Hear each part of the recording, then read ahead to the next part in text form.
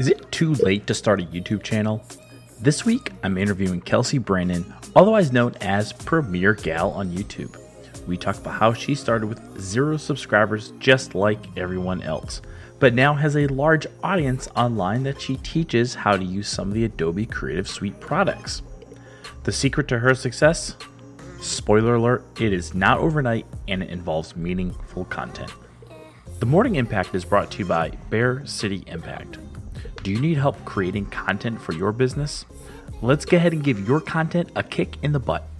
Visit bearcityimpact.com/content to learn more.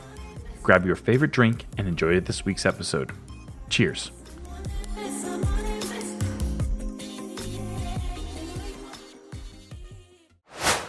All right. Hey, so everyone, we are live right now. This is now episode 35 of the Morning Impact. And I believe this is now our 4th virtual interview that we're doing. So in a couple of weeks, we'll probably go back to inviting some local people in. But I think the response has been really good with the virtual interview. So I actually plan to do this maybe like once a month, and then just a few times a week, a few times a month, have a local person back into the studio. And so if you have any ideas or if you want to be a guest, just reach out. I've had some people reach out, and so that's how I've been able to get some people on. So I think this is fantastic. But without further ado, today I have Kelsey Brandon, and I'm going to put her screen on in a moment. Am I pronouncing that correct, by the way? Yes. Kelsey Brandon. It's actually funny. So obviously, I mean, I know you as Premier Gal. But when I was scheduling this, I was like, oh, that's right. Her name is Kelsey. That's right. Like it's like I just refer to you as your stage name, you know? So let me put Kelsey Premier Gal on. So there we are. So now we have our split view there. So I'll give a brief intro, but then I'll kind of just let you just kind of introduce yourself a little more. Sure. So Kelsey has a YouTube channel called Premier Gal, where she teaches you Adobe, a few of the Adobe creative apps, such as Adobe Premiere Pro for video editing, Audition for sound editing, and as well as Photoshop, which is probably the most common Adobe product out there. It's kind of like the word popsicle. Everybody just knows what Photoshop is. But has some really neat kind of perspectives on these here. So, but the way I understand it, you also have your own media company where I only knew a little bit about what you did, but I didn't realize that you still produced media. So why don't I just kind of turn over to you, and I'll just kind of let you tell people what it is you do so I don't mess it up. Sure. I mean, you covered the introduction pretty much. Actually, one thing though, when you said the media company, well, the name of my company is Gal Media LLC, and I incorporated that as the company that runs Premier Gal. So I actually don't do much freelance work anymore. Got it. Pretty much all of the stuff, all the tutorials that I do on the YouTube channel, and any templates that I make,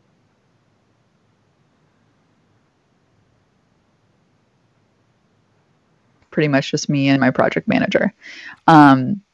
If I am a little bit delayed, it's because the screen is frozen, so I don't know if you're frozen or I'm frozen right now.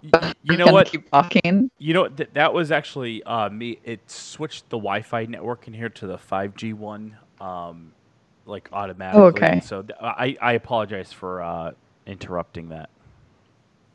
Oh, no, it's totally fine. We should Yeah, I mean, I started the YouTube channel just out of pure curiosity and excitement over just geeking out all of the cool new technology. And it was an outlet for me at the time to continuously learn and grow. And I had no idea that it would actually turn into my job. I just kept going. There were a lot of things in life, and I'm sure you probably relate to this too, and many people, because everybody has little projects or ambitions that they start, and then it just kind of ends. And I had that. I've had projects where it just kind of stopped, and that's okay. And this one, I just kept going, and I was like, well, let's see if I can keep it going. And prior to starting, I was a full-time video editor and producer for another company. So I was lucky to have a job when I started the YouTube channel to kind of grow it on the side. And then in 2017, I made that leap of faith to just say, like, I'm going to do it. And so ever since, I've just been doing it and still rocking it every week and doing a lot of sponsored integrated ads in my YouTube channel, exploring new technology. So it's all fun and good. Yeah.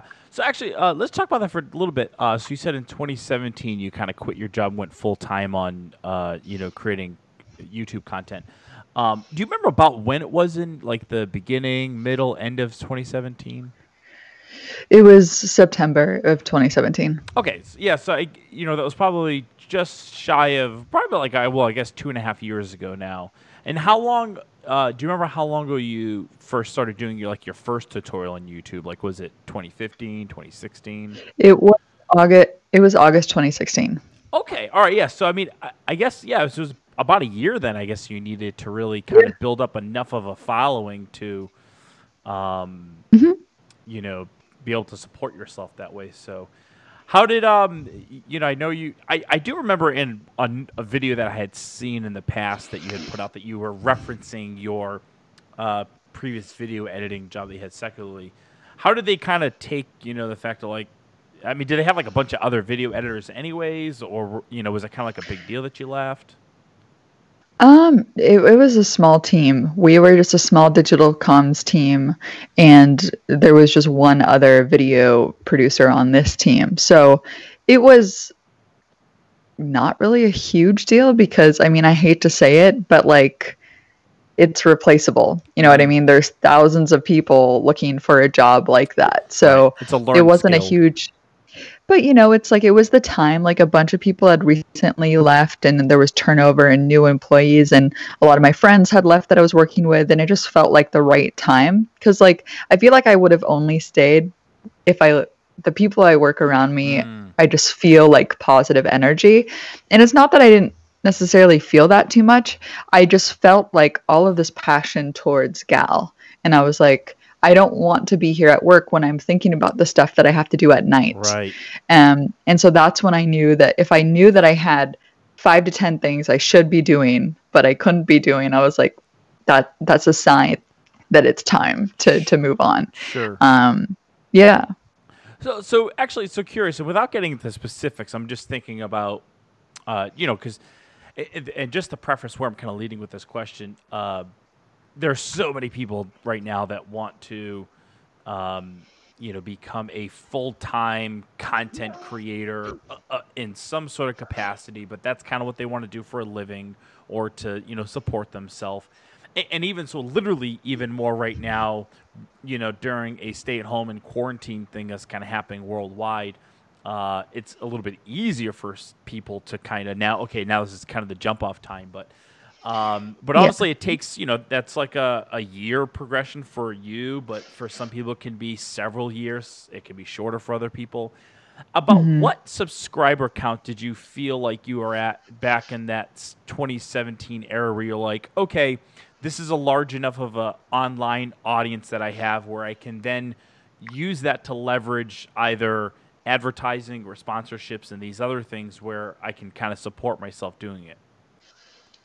Yeah, I mean, I never like to say, I'm not a huge person saying, oh, you got to get to this X amount number of subscribers. Like, I don't think the numbers matter that much in that regard, like counting them and like obsessing over it, but they are important in the sense when you do get deals and you have enough of an engaged audience. So what really matters is your engaged audience, right? So you may have 100,000 subscribers, but just 1% of them are engaging. Right. So I think at the time I had, I really don't remember, but I'm just making a ballpark figure. I think it was like 15,000 subscribers, or it might have been 20. I can't remember, but it wasn't like, I remember feeling a little bit scared because it's like, YouTube is kind of a gamble in the sense that sometimes you're putting up videos and you don't know what sort of engagement it's going to get, and you could be super passionate about the topic. But the truth is if you keep sharing what you're passionate about, people will see that passion and they will share that passion with you. And over time, people will grow. And I was talking with Tim Schmoyer, who runs a YouTube channel called Video Creators, and he was like, as long as when you're building a YouTube community, as long as you convey your values and you connect that value to your audience, that's how you really grow, because you're not just putting out content, it has a message.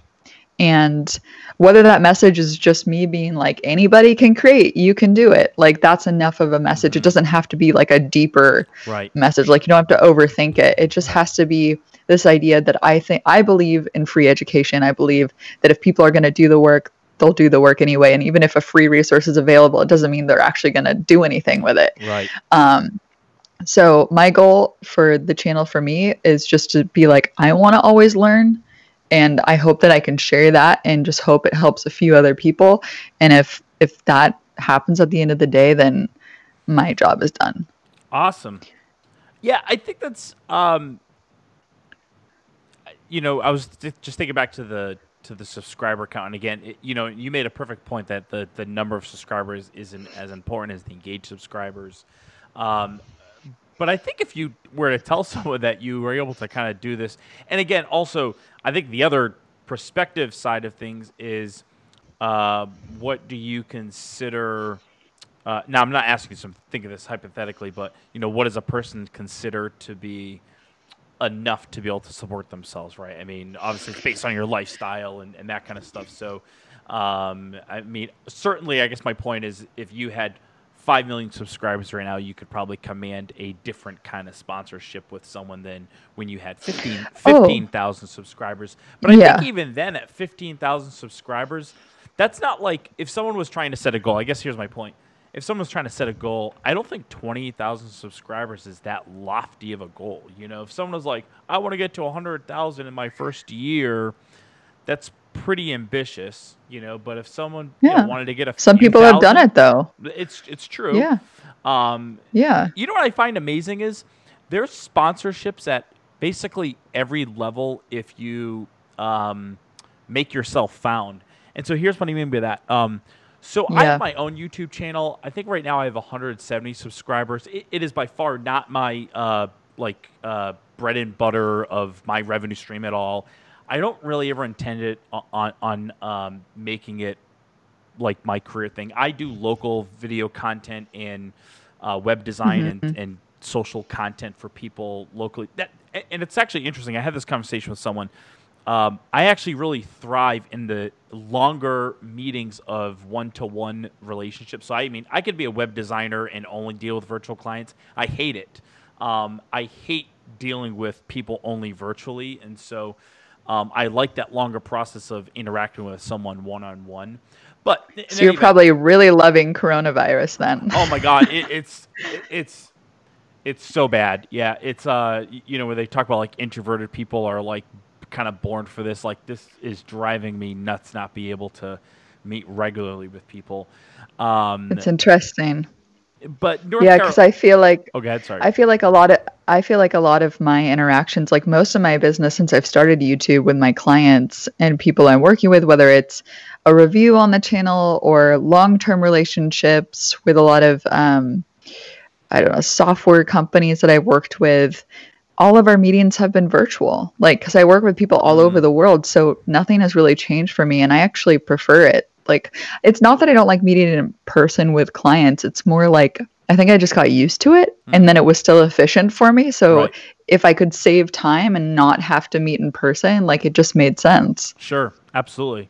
No, I completely get it. I thrive in that. It just, for me personally, it's just the way I tick. Yeah. It's just the way I tick. Which I think is actually why I have a little bit of trouble with making YouTube content. I've discovered that a little bit, is that because I'm only talking to a camera, I'm not talking to someone. It's not that I'm not camera shy at all. I'm not a shy person by any means. I'm super extroverted, super A-type, but I just, when I'm just talking to I think that's why then. Because a lot of YouTubers are introverted. So if you're an extroverted person, it feels more weird to talk to a camera, probably. Actually, you know what? I just realized this. This was like a super self-realizing moment. So going back to like my channel for a moment, of like 170 subscribers, back 1 year ago, actually. So last May, I only had maybe 20, right? So it hasn't grown crazy in a year. But last May, I put out a video on basically how to upload an Instagram video widescreen for IGTV because previously it was only Hmm. vertical and then they had released the update. And no one could figure out Yeah. how to upload it and make it widescreen. Like I was going nuts and I finally figured it out. And so I was so excited. I started making that video that day. And then my office roommate, Dave, who's my camera operator, he walked in and I'm like, oh, I'm like, all right, well, I'm kind of recording. I don't want to like interrupt him.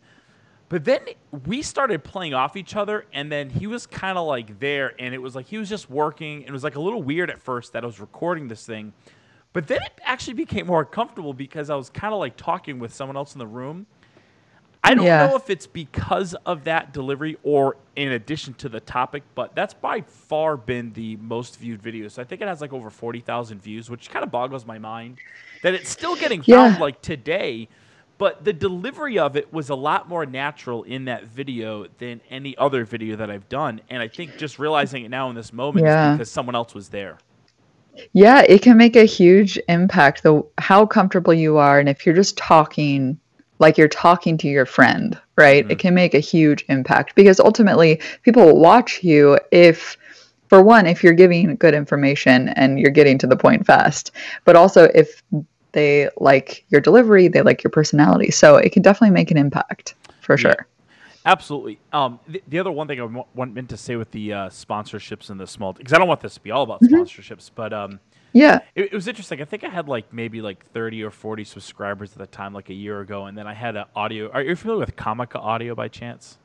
Yeah. I Yeah. use their lavalier. Yeah, actually, I think that they have, they kind of make a budget audio product, but I think they're great. But they've sent me like two different wireless lav systems to review for them, and I just thought it just when they reached out to me, I'm just like, are you sure you're reaching the right person here? I mean, like, I don't have this huge video audience that you're probably looking for, but they've sent me this, and it's been a Yeah. great product. I mean, I really like using it. And I've had other customers of mine buy it that I teach them, some of this video stuff.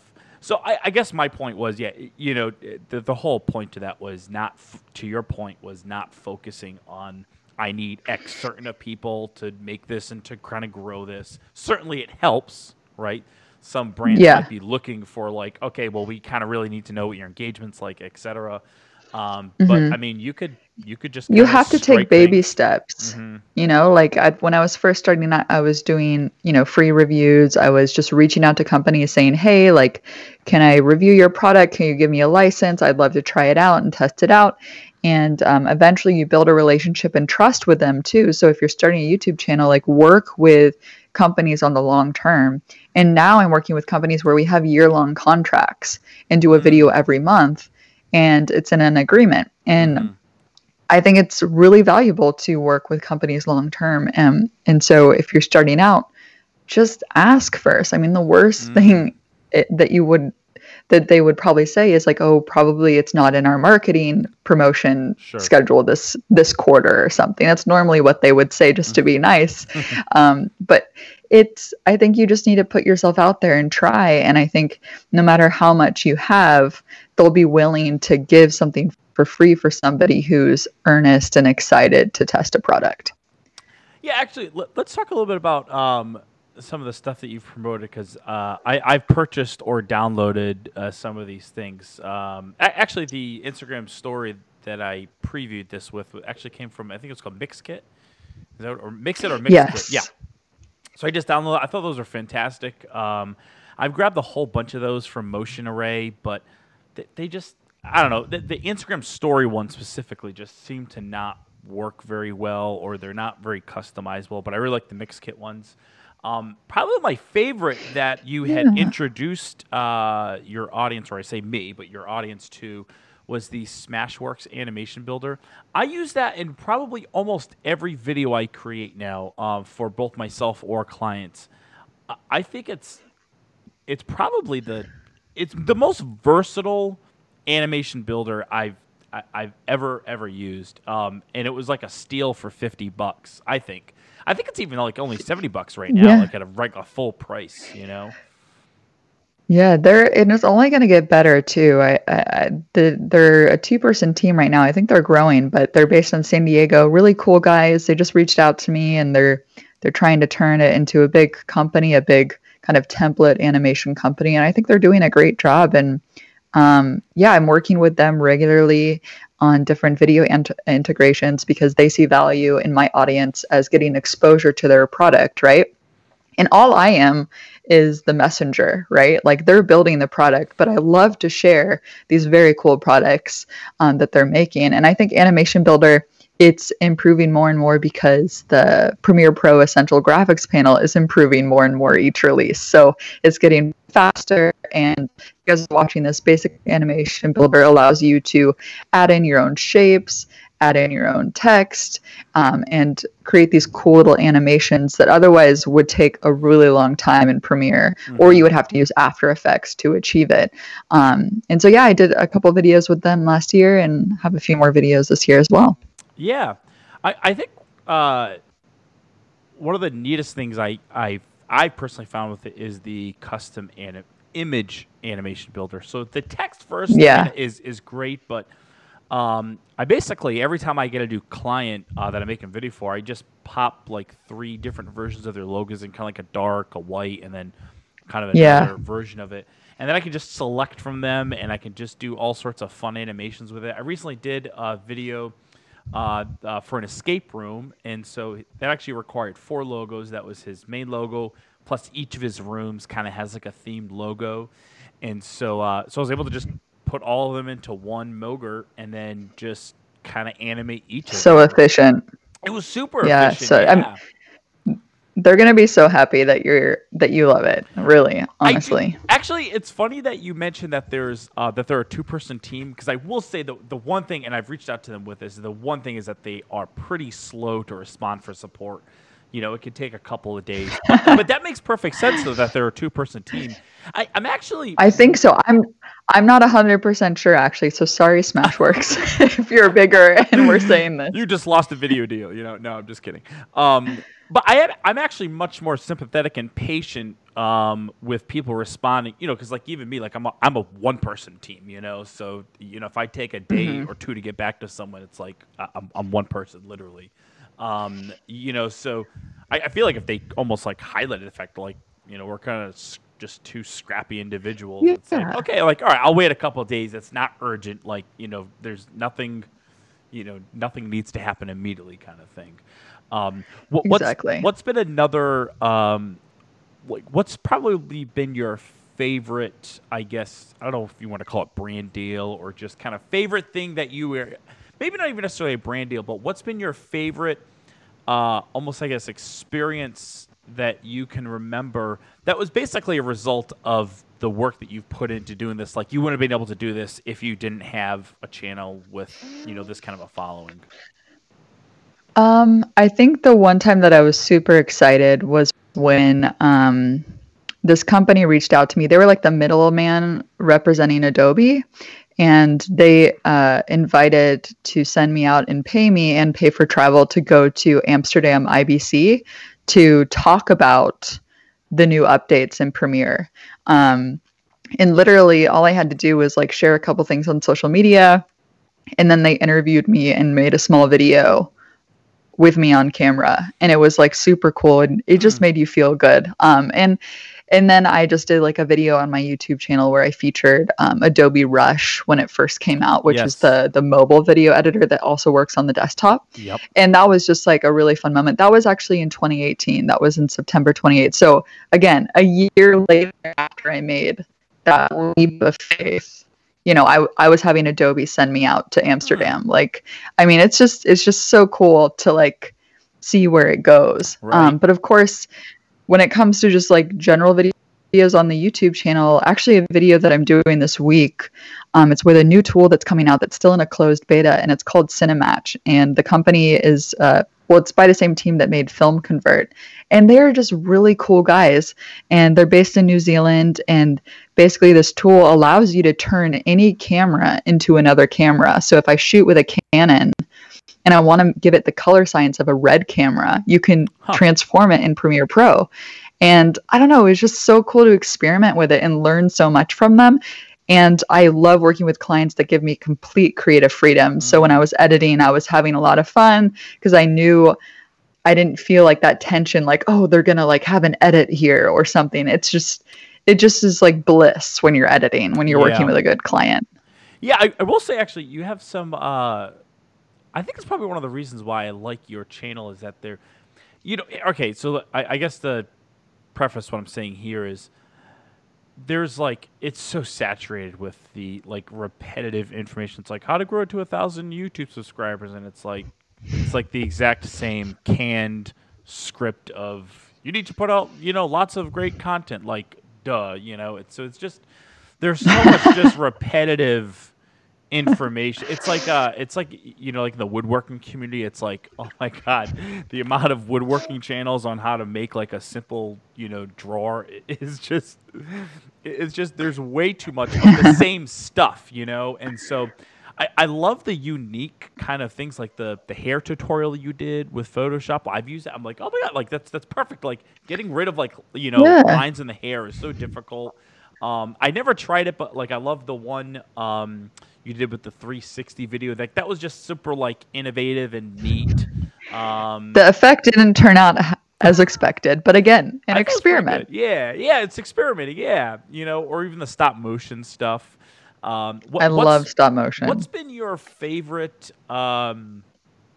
What's been the favorite video that you've kind of made, whether it was for a brand or not? Just kind of the one that you had the most fun with, even if it wasn't successful.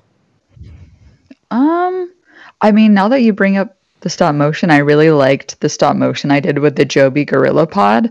It was a lot of fun to feature. I mean, it was also a sponsored video, but it was also an experiment as well. Can I even make a good stop motion animation? Mm, And this was a release of the new Joby 3K where it has the arms that are like connected to the yes. body and they have these lights. So I played around like if this was a living object, how would it move and how would it react? And also it was nice outside and film and not in, like a studio, and all of the videos that are my favorite memories are outside. Oh, and this makes me think of the one that I actually really like, the dolly zoom effect. So this one is a common effect that's used in Hollywood films when like tension is happening, and Mm-hmm. so it looks like the background is staying the same. And I did a whole tutorial on how to do that effect and showed examples. And again, it was just interesting because I didn't know how it was done, and so I got to learn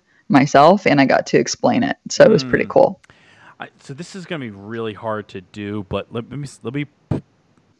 Um, I was hoping to get this sent over my computer, but I wasn't able to. Oh, so that actually, this probably is better right here. So this is the first stop animation I ever did. It was with I had just got my camera. This was actually like 5 years ago. I don't know if you can kind of see it there. Yeah, So I it's can like see it's it. like a TikTok. little Legos. Um, and so I printed up this like little construction background picture just to, just to have kind of like some sort of depth there. It took me, so that had taken me. I think it was like I remember it was like an hour and a half, 2 hours of clicking. If you were to watch the last 20 seconds of that 1 minute clip, um, all of the animation starts speeding up because I was getting so tired of doing like the tiniest movements, and I was like, "That's it. I'm gonna start making larger kind of jumps there." The editing actually didn't take too long because I used It iMovie at the doesn't take time. long. No, I used iMovie at the time just to shorten the clips up and remove the spaces. But it was the shooting was like almost 2 hours, and I'm like, it was actually the only stop animation I ever did, but it was really fun. So yeah, to the point was the experimenting and just kind of playing around stuff. It was really interesting to like, hey, this actually isn't that hard. It's just a lot of time. It's just a lot of time involved, but the Yeah. but the technical skill of it is actually pretty easy. I think there's even stop animation apps for your phone where you could just kind of just keep tapping a shot and then it clips it together for you. I'm almost certain of it. Um, Yeah.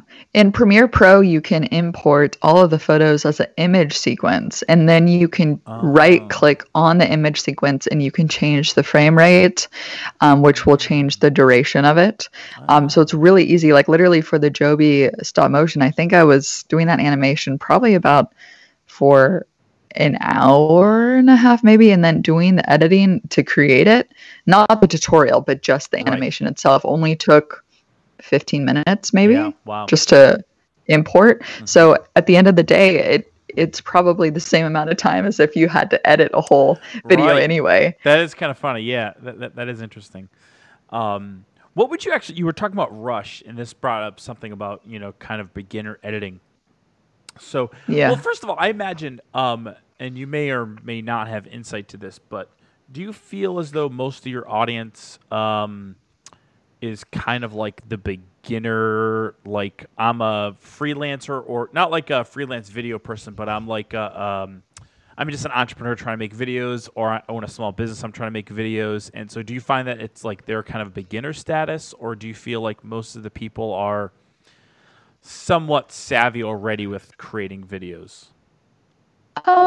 Well, I think after watching a few of my videos, they will get kind of savvy. But my hope is that I like to keep it as diverse as possible. But I think I did a poll once, and I think most of the people were like, freelancers, people that are just Googling stuff, learning on the fly, Sure. and then beginners as well, because I pretty much cater to people that are just learning. And the beauty of it is that there's always somebody that's just learning. But then Perfect. again, like there's also some pros that watch that say, wow, I didn't even know that this existed. Hmm. So it's pretty diverse, but I think the main percentage is people that are new and we're trying to brush up their skills. Perfect. The reason I'm asking is, um, I've so the clients that I work with that are coming to me for help, saying they're like, "Hey, I want to learn how to make kind of videos that I've seen you put out." Um, some people are looking to make talking head videos, and some others are looking to make kind of product showcase videos, or kind of highlight their services, or highlight whatever. But they kind of want to do it on their own, which is awesome. And so I like kind of aiding them, and I'll get them set up with some basic equipment. I basically just tell them to just put their phone on a tripod, and here's like a good wired mic to just make it sound better and get Yeah. stable footage, right? But then when it comes to the editing side, I don't know. Maybe I just have a bad way of motivating and getting people to do it, but so many people are just so scared to just get into a program because they're not tech savvy at all. So I've recommended Rush to a few people. I think I've gotten 2 people to kind of adopt Rush and make videos on their own.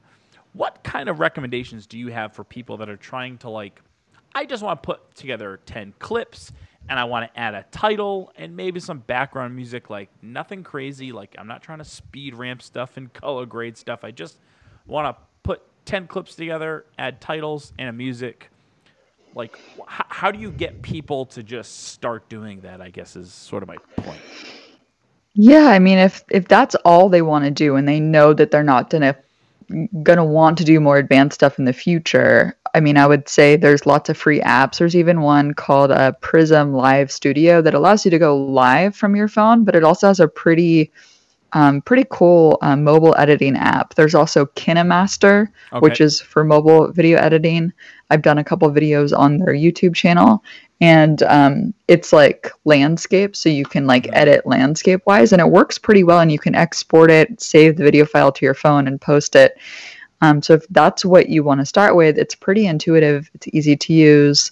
Um, but yeah, like I get some people that are like, for example, my brother-in-law here, he was doing some videos for his Facebook page because, you know, right now, because of the coronavirus, he has a travel business company. So it's pretty Hmm. much at a standstill Right. right now. So he's trying to get innovative with making videos. So I lent him some equipment to use, and he was shooting with his iPhone. I gave him some lighting and a lavalier microphone to use.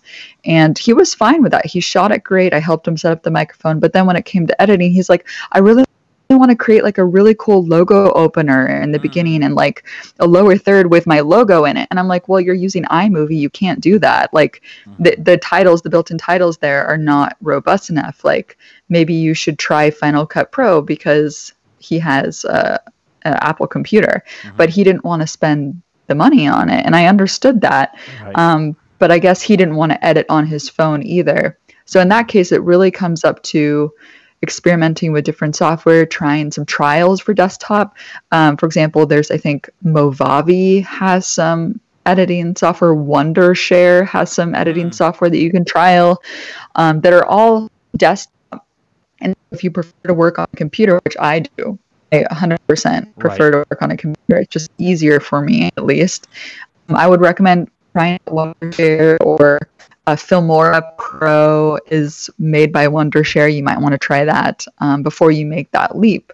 But if you are a person that you feel like you want to do some more of those advanced titles and effects, you know, the market is saturated with Premiere Pro templates. So it's like you kind of want to go to Premiere Pro because of that. And, you know, Rush, I guess, is a gateway drug to Premiere Pro. So you can start there because, you know, you can open Rush projects in Premiere Pro. So if you start with Rush, granted, you still have the subscription model, which some people don't like. So you have to weigh the pros and cons. Maybe make a sheet, pros and cons, Premiere Rush versus KineMaster versus, you know, and look at what you need. Sounds like a video topic. Absolutely. I mean, I did a video actually. If you guys are watching, I did a video comparing Filmora Pro with Premiere Pro, and it's a lot cheaper. I think you pay $70 once, and it's yours. But with Premiere Pro, you pay $29.99. I can't remember how much it is for the software. Speaking of Premiere Rush being a gateway drug, actually, it's kind of funny because it's $10 a month, so it's kind of like a dime bag. It's like a dime bag, video editor.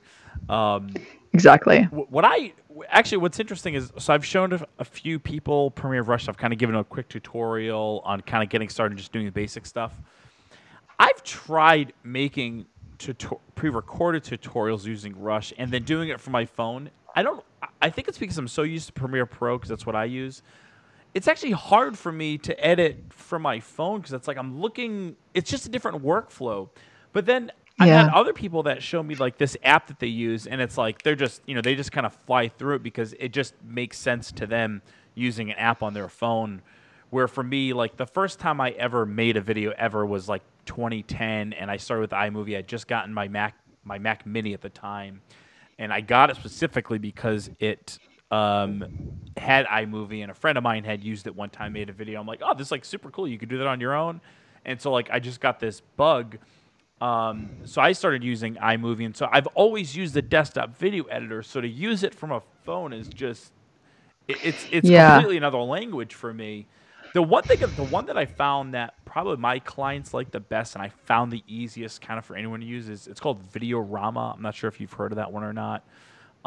It sounds familiar. Yeah, so it's just a very simple. You can kind of like, I tell people just to take, you know, a whole bunch of 3-second clips of something you're trying to do. Like, you know, just if you think of just basic cinema stuff, just do a wide angle, medium, and and then zoom in for a tight, right? Just do a whole bunch of those, clip them together, and then you can easily add a title. You can add your logo in there later.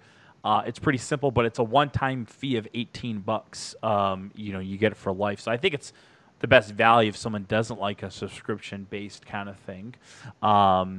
And I'm almost certain it's available across, you know, for both platforms. So, but yeah, I found that that's like the biggest struggle with people, you know, that want to make their own videos, because we're that's just what I found. Like, so many people want to make videos. Like, they're like, yes, I know video, you know, I should incorporate that to my marketing, but I also don't want to keep paying someone, outsourcing them to make every one of my videos. I want to do some of these on my own.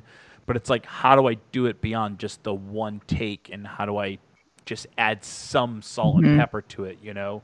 So I guess the kind of the culmination of all of that is you don't necessarily have to use a desktop editing app. You can kind of just figure out what works for You you. can. It could just be a phone app. It could be your iPad. It could be a I thought I had my notifications off here. It could be a desktop app, could be iPad, it could be your phone, but kind of whatever works for you, I guess. But I think people probably assume that Yeah. you need to use a desktop video editing app, and so they're not tech savvy. So thinking of getting on the computer is like, oh, I'll just forget it. For sure. I think if you're recommending to people, it'd be good to do a couple background questions for them. Like what like software had they used before? What do they feel most comfortable with?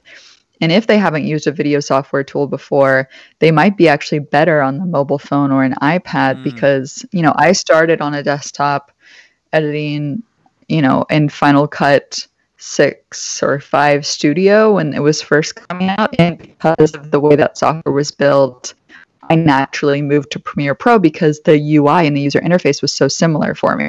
hmm But if you have no experience and you're used to like tapping and swiping on your phone, Right. it might make sense for you to try it out. But for me, it's just like you, it just doesn't work because I've been naturalized to Right. work on the That desktop. makes a lot of So sense.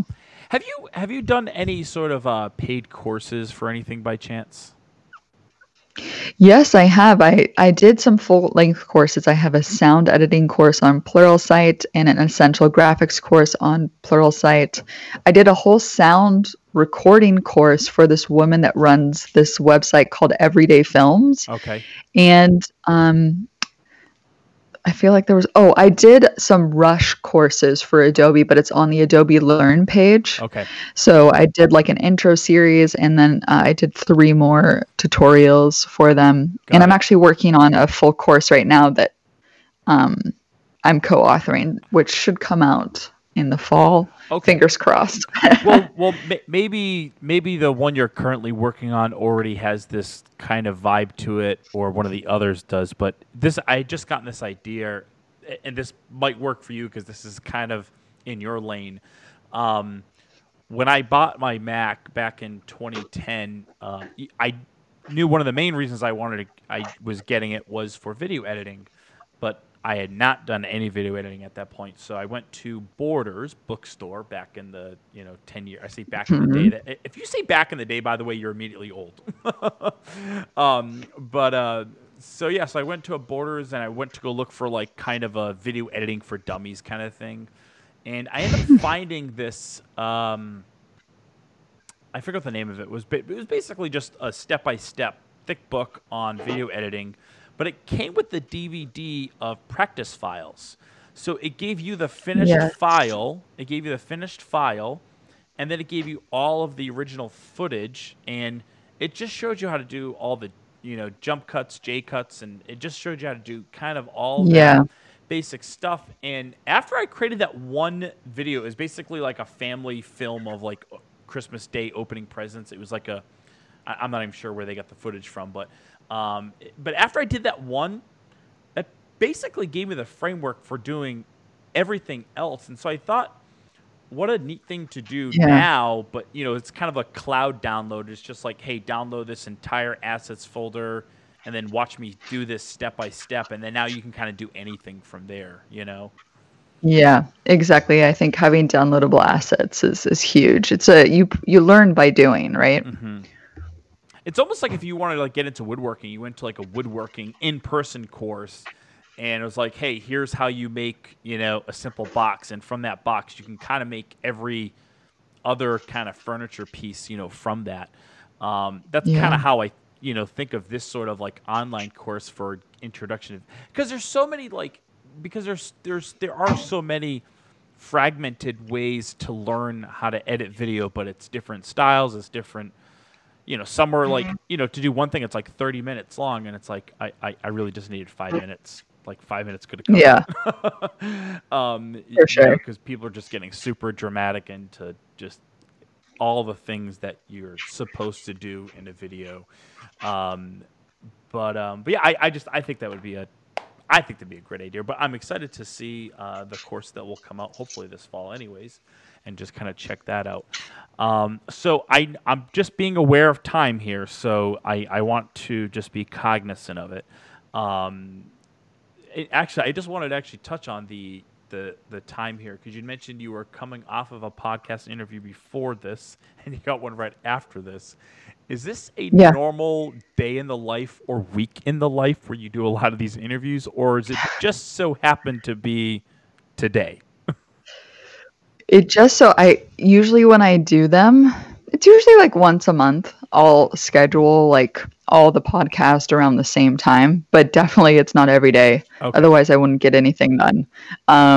But yeah, like I'll try to schedule. I think it makes sense, just to do it all at one go and then Mm, it's done and then look forward to the new opportunities. But yeah, I don't do them too often. I'll just do them now probably because of Corona and sure. less human to human interaction. So just Sure. talking with other people is Right. nice. You're like, oh, there's a person alive. It's not just on the news, yeah. Like there's a real, Yeah. conversation, yeah. Well, because when you had told me that you had one right after, I was like, okay. I'm like, that's just kind of coincidence. But then you had said, oh, by the way, I'm coming off another one. I'm like, oh, I'm like, this lady is just like an Watch interview out. person, yeah. Every day a press day for Gal. Yeah. No, that would be insane. So what can you tell?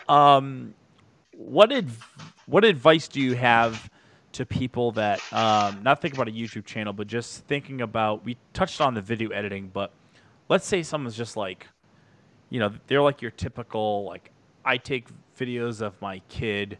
They're always kind of holding it like this. Which, by the way, I do a lot of vertical videos, so I don't think it's a problem. But that's typical, right? Um, Yeah. but someone that's really just, like they own. I don't know why I always go to a cupcake shop, but they own like a cupcake shop, and they're like, I'm pretty good at taking photos, but now I just want to make like some fun videos, like what's a starter thing, right? Whether it's like equipment or just like whatever. Like, what would you do like to have them make one video this week? Uh, I know it's a loaded question. I, yeah, I think like start small, like maybe do a tasty style ingredient video where it's like kind of an overhead shot of like the bowl and the ingredients so you know everything Mm, because you know your recipes. Obviously you're probably a pro at that, so now it's just thinking about watching videos that are out there and what they did to create that and kind of copying that kind of style so you can kind of understand and put it together the mm. best you can. You're almost like And deconstructing what they're doing. exactly. So it'd be good to watch other videos that have been done and then you start to build on them too because you come up with your own creative ideas. So I'd probably have them do an ingredient video, or like a stop motion of like a cupcake with like sprinkles moving around the cupcake and it's kind of like a moving GIF, like Mm, Happy National Cupcake Day and like prep content for all the national cupcake days or mm, food days. And then they could post that. Because I think for food, like I'm more interested in seeing like fun visual, like quick things than mm-hmm. like a whole video. Right. So think Interesting. smaller, think more edible, Bite more size. snackable, Bite size. bite-sized videos. Exactly. And maybe that could be their weekly bite-sized video at Mm. cupcakery.com. Yeah. um, so I don't know. Think small. Just start small. Like don't try to be too overly ambitious with your first video because then you'll be disappointed. Just try to stay small. It's I just thought of this because I was watching it yesterday. When you think of like production, because I think that's also another big hurdle. At least just what I see, what I hear from people is the assumed production value that's needed. And I think production value is a perception that comes in many forms. But I was just watching this live episode of Gordon Ramsay's Cooking at Home for it was like a 10-minute steak and potatoes. So he has a YouTube channel where basically every week he shows you how to make a recipe. And I think they're fantastic. He breaks it down for like the most novice of people to make these great meals and stuff. Um, but right now his production team isn't filming at his house, and so he had his daughter hold up a phone. But just, I mean, I obviously you're somewhat familiar with Gordon Ramsay, I imagine, but just kind of his antics and just his like very aggressive kind of personality. but he kept yelling at his daughter the whole time to pan the phone. But he's like holding a pan, so he's like, pan down, pan down. And she's thinking it was like for him to put the pan down. She's like, no, no, no. He's like, pan the phone down, pan the phone right. And so just like, Oh my god. so it was just one camera angle, one take. It was live, but it was such a fantastic video because it was his personality coming through, and that just also happens to be a food kind of video. So I think it's just also a matter of that personality thing, right? So I mean, maybe he's probably more comfortable when he's talking to someone else because he likes having an audience. Whereas if he did that Yeah. by himself and put a phone on a tripod, he's probably not as animated. I'm just guessing. Yeah. So I think, as far as production value and stuff goes, it was just her and her iPhone or his iPhone just kind of holding it up, and then that was it. That there was no like special crazy lights or microphones or whatever. That was kind of it. So Yeah, sometimes I mean, I haven't seen it to see how it is. I know all the late night shows are doing that too, where they're doing more at home stuff. And hmm sometimes it is the content over the quality if it is entertaining. And I think people have less expectations now too for those yes, things. But there are ways to make it look good too, just by putting a little bit more extra effort into it. So like you'd be surprised what you can do just with an iPhone, a lavalier, maybe a small little portable gimbal that you can get for like $50 or even less than right. that in like one small light. You can drastically improve it. So hmm I don't think you should say, oh, well, I can't afford big equipment, so it's not even worth it. No, first of all, you need to have an interesting story to tell. hmm Then think about upgrading your equipment. So I I guess that's kind of like a key message too. Don't feel like you have to get the latest thing to be the top. Like yeah. you can make do with like a Canon, what is it, T3i from like That's 2010, and it's still fine. that. I actually have one in the back there. It's actually one of my. Let me see if I go. You might be able to. Yeah, Yeah. right there next to my Lego man. Um, Yep. yeah, that was actually my first. That was actually what I filmed the stop motion animation on like Yeah. 5 years ago, Exactly. and so I only upgraded to a full frame DSLR a couple of years ago. But yeah, so it's just kind of funny. Think of like I tell people production value doesn't matter, but it's like I've made a couple videos where I've kind of like thrown away all of my quote unquote fancy stuff and I basically just use like a one LED panel light with my phone on a tripod or propped up against the desk. I've done a few of those, and those have worked out fine just to kind of prove, you could do it without. But inevitably, like even right now, like I have two lights and a microphone. You have a USB microphone.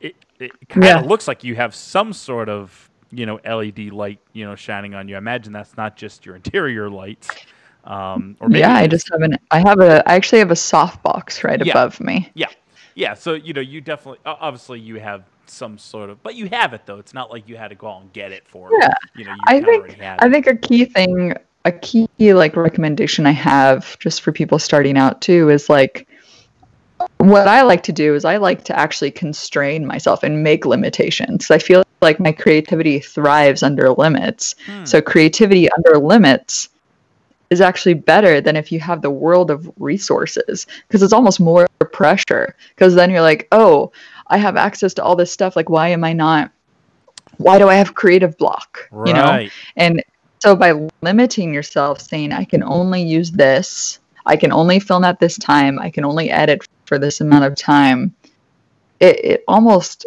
helps you get creative with what you have. And then you can actually create something even more interesting or funny because you have limited resources. That is a great perspective. Yeah. I'm just writing down notes. That's why I'm looking down sometimes. Yeah, I had done this video last year where it was like National Hot Dog Day. I just like it was like a I just like I had just realized that morning that it was National Hot Dog Day. I didn't prepare any for it. I was like, all right, I'm like, yeah, I'm gonna get a hot dog, And so I went and grabbed a hot dog, and I basically made a live video of me doing a hot dog review, almost as kind of like a Barstool Sports pizza review. Um, and it just had all this crazy reception and just the dumbest. It's just the dumbest things that just I swear every time I do something that's just what I think is just dumb and for fun. It's the thing that my best viewed video on Instagram, best viewed, hands down, by far has the widest reach. Um, I was playing around with the. You're probably familiar with the multi-camera sequence in Premiere where you can take. Yeah. So so I played a Tina Turner song like 4 times, the same clip 4 times, and I danced to it from 4 different angles of my phone, and then I just used the multi-camera sequence to keep cutting different parts and switching the camera, and it was one of those things I just did it for fun, like at the end of a Friday, and then it just became like the thing that like everybody responds to. But then you put work into like this 5 minute tutorial, and it's like no one seemed to care. Yeah. Like, Well, okay, maybe you just need whatever. to start doing that stuff more often. I guess so, Having yeah. more fun. Or just Yeah. incorporate it into it, perhaps. Yeah, I Yeah. don't know, something like that. Yeah. But all right, so yeah, so I want to be like I said, I want to be respectful of the time. So I meant to say this in the very beginning. Thank you so much for taking some time. I know this is kind of like a evening time for you where you're at in Europe right now. So I mean, just super, super thankful for kind of coming on and agreeing to do this interview. I think this has brought a tremendous amount of value and insight and some kind of great tips and dialogue here. So people can find you. Um, I think easiest on YouTube is just type in Premiere Gal, and Yeah. on Instagram it's Premiere_Gal. Is that correct? That's correct. Yeah. Okay. Did someone already have the Premiere Gal as a whole, or you just like the underscore? Yeah. Somebody already had it and it Oh, was like a non-active account, but Instagram okay. doesn't work a way where you can like claim something, Right. which is fine. Right. Well, I know a lot of people actually do the underscore anyways. I'm not sure why. They just like when they're creating an account, like they just put the underscores to make it like a space, which I don't think is right or wrong either. Yeah. Some people just like to do it that way, I guess. But Yeah. all right, yeah. So and then what's kind of like your upload schedule if people were anticipating? Is it like once a week? I mean, I just see it come up on my feed, but is it like once a week or like? Yeah, I try to do it once a week. Sometimes some of the software companies are coming out with an update, or a hardware company or a piece of equipment. They postpone it a little bit, so then it kind of adjusts the schedule, and maybe one week I won't post, and that's fine. So another video is coming this week, probably in the next day or two. So keep an eye out. Awesome. All right. Well, Kelsey, do people? By the way, do people just like refer to you like in the real world? Do people just sometimes call you Gal or Premier Gal, or do they usually just call you Kelsey? Um, just Kelsey. A lot of my close friends and family and stuff, but like, yeah, I guess most people just call me Gal that contact me through my email, through Okay, my business. got it. Okay, I guess that's what I was kind of getting. I mean, I imagine personal friends and family aren't kind of referring Yeah. to you as Hey, Premier Gal, how are you? your This is my father. Like, that's weird. That would be funny to like put like on some sort of like birthday card or something, like a friend's like I would do that as a joke. Like if I Yeah. was like related to someone that was like I would refer to them as their, kind of like what I call stage name, I guess, or handle, whatever you want to call it. Yeah. But I keep saying handle. I know it's like a super old way of saying your username, but I think handle is also, I don't know, your Twitter handle. Like people say Twitter handle, I think, right? Yeah. It's a That's common common. thing. Yeah, it's common. Yeah. People tell me I'm old for saying handle. That's why I've gotten that No. feedback. So it makes me feel old now. I I'm mean, conscious. they say more username now, I guess. Yeah. Or yeah, before, yeah, when I was growing up, it was like AOL screen name. I can't Yeah, it was a remember, screen name. but Yep. And you had to type in a yeah, keyword. It was keyword Premier Gal in AOL. That's what it would have been back in the day. anyway, But anyway, thank so you hey, so much for having me. yes, thank you very much. So I'm gonna let you go because I know you got another interview to do. So I'll just we'll just jump off here, and then I'll let everyone know of next Yeah. week's guest after. Okay, All right. take care. Great. Thank you so much. Bye.